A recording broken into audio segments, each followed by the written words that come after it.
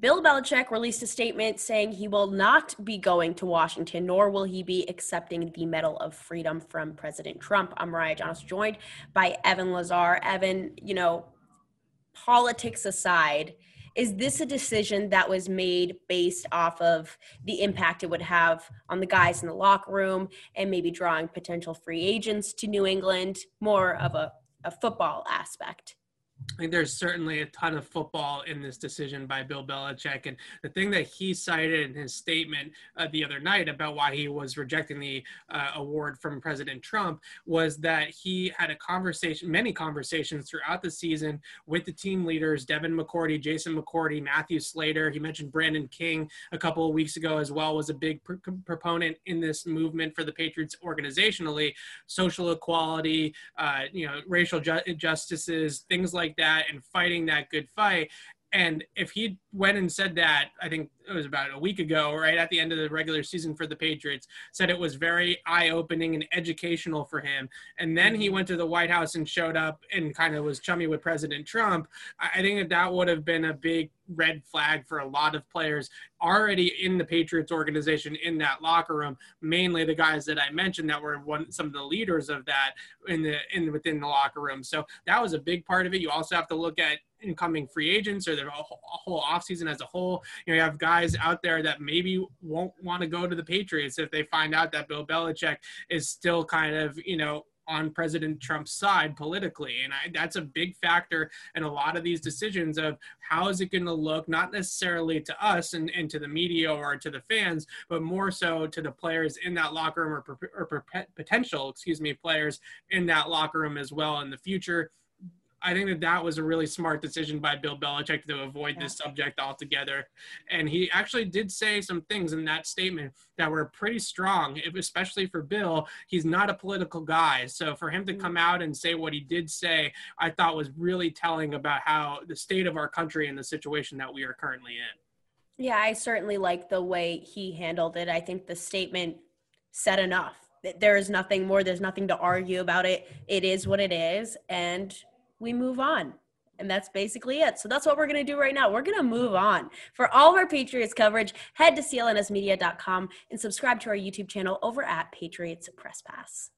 All right, we need to take a quick pause to tell everybody about our sponsor, betonline.ag, our exclusive wagering partner. NFL football continues on. Few surprise teams at the top of the standings. And while you might not be able to be at the games this year, you can still be in on the action at BetOnline.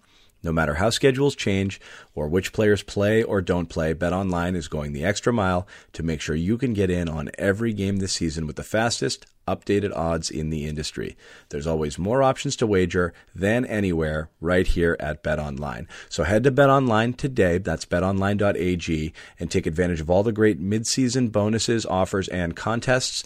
Just use the code CLNS50 for 50% back on your first deposit. Once again, CLNS50 for a 50% bonus on your first deposit. BetOnline, your online sportsbook experts.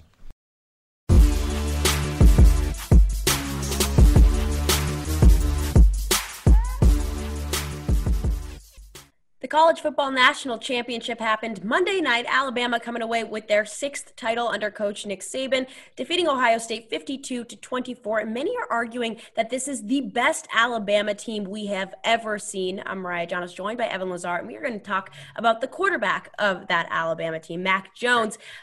He completed 36 of 45 throws last night, 464 yards throwing, and 5 touchdowns.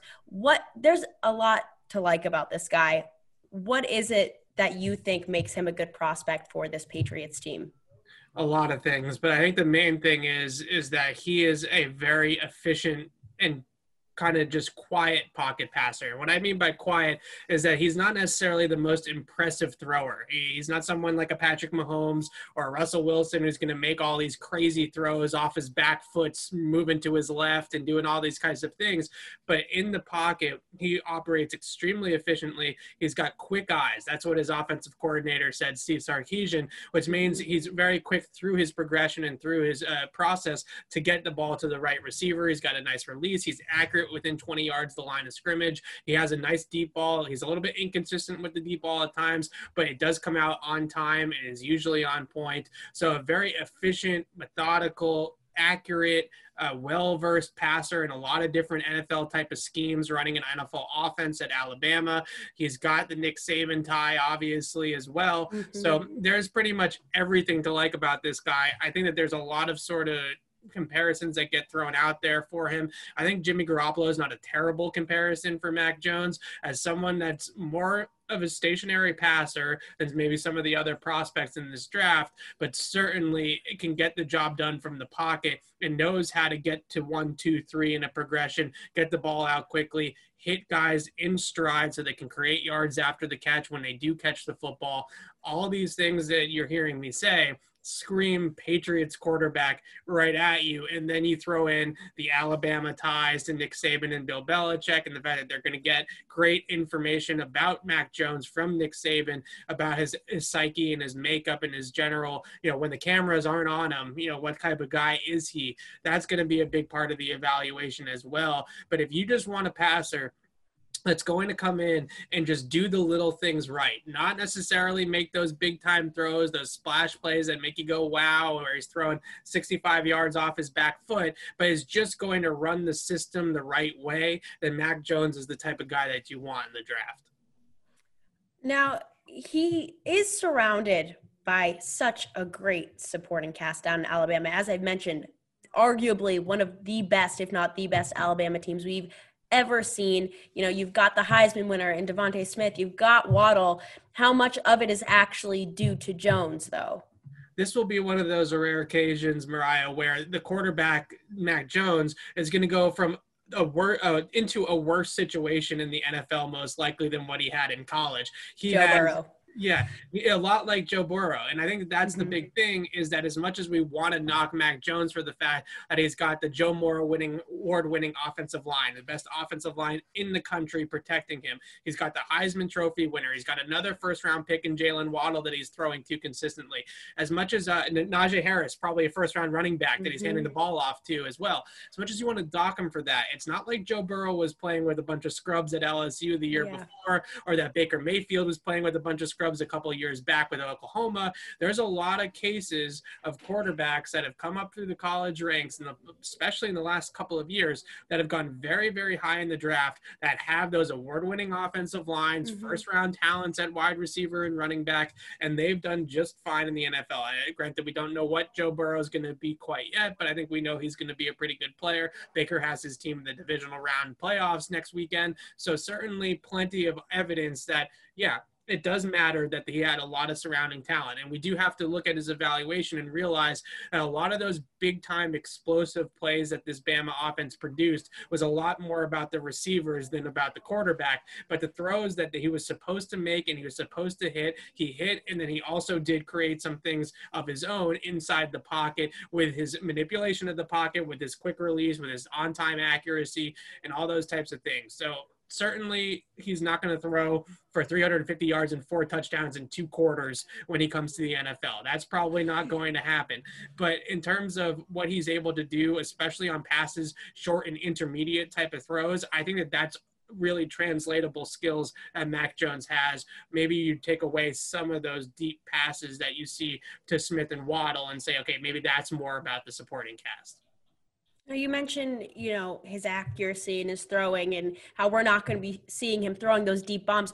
Do you think that right there is enough to keep him out of the top 10, though? I think it might be. And the other thing that sort of is a knock on him that some people have said, and I've seen a little bit when I watch him on tape, is that when he does get under pressure, because he doesn't have that rocket arm, when his platform is not, his throwing platform is base, his feet is not smooth and is not stepping into throws, and he doesn't have that sort of air in the pocket to be able to step up into the pocket and make those throws. He does have some trouble sometimes hitting some of those longer passes when he is under pressure, and his feet do get kind of happy feet in the pocket at times when the pressure is in his face. But that's something I think you see a lot with young quarterbacks and things that you can sort of drill out of them. I mean, Justin Herbert had the same knock at him at Oregon about poise in the the pocket and handling pressure, and it looked just fine when he came to the Chargers. So I think that there are some concerns about overall arm talent and creativity and that ability to elevate the talent around him instead of just being sort of a cog in the machine. But I think if you're the Patriots, yes, you need to do a lot of work with the skill talent around a quarterback like Mac Jones to improve it. But you are a team that has historically operated like with the quarterback being sort of a cog in the machine. Now, Brady obviously did a lot more than just be a cog, but in terms of what he was early on in his career, Tom was more or less just running the scheme and making sure that it ran on time and did everything properly. And then we got into 07 Brady and beyond, and now we're talking about a totally different guy. But I'm just talking about in the first couple of years of Brady's career, that's what really it was about for him. And I think that there's nothing wrong with that. There's nothing wrong with a Mac Jones type of player in that respect. There's nothing wrong with a Jimmy Garoppolo type of player in that respect, who might not be the most gifted pocket passer, gifted arm talent-wise in this class, but certainly can get the job done on the stuff that he's supposed to hit. And that, more times than not, did not happen this past season for New England. And you sort of start to take it for granted how those layups are not as easy as they look when you start to get with a quarterback and a receiver that aren't on the same page or just aren't playing well or at a high level. So Mac Jones is a player that you're going to have to surround with talent, but I think once you do, he's going to be a guy that's going to run the system pretty well. Right, but when we think Patriots and the draft, you don't necessarily think, oh, quarterback first round. You do not. What is the likelihood that they will actually make a move like this, or will they wait till the 6th round to grab a guy? Well, the main thing that I've been arguing all offseason, Mariah, is that there are days of waiting until the 6th round. Now, granted, the way to the 6th round is an exaggeration because nobody finds the franchise quarterback in the 6th round except the Patriots. Maybe Kurt Warner was an undrafted guy. Those are pretty much the only examples that you can find of that. But waiting for a quarterback outside of the first round and hitting on those guys, the percentage chance of that happening is going down more and more as we go here because teams are getting so much information on these college prospects now that compared to maybe 20 years ago, there aren't those guys that slip through the cracks the same way as there used to be. You know, Brett Favre was not a first round pick. Nowadays, Brett Favre would be a top 10 guy automatically just because of talent alone. So you find these guys nowadays, and really your best case scenario if you draft somebody outside of the first round is somebody like a Jimmy G or an Andy Dalton or someone or Kirk Cousins of that caliber. And you just don't find those splashes anymore. Dak Prescott's pretty much the only quarterback in the last 5 or 6 years that was drafted outside of the first round that was a surefire Pro Bowl talent. You know, we hit on this pick. Everybody else, the top tier is sort of that Andy Dalton, Kirk Cousins, Jimmy G category, where you're sort of in quarterback limbo anyway with a lot of those guys. So you have to pick a quarterback early.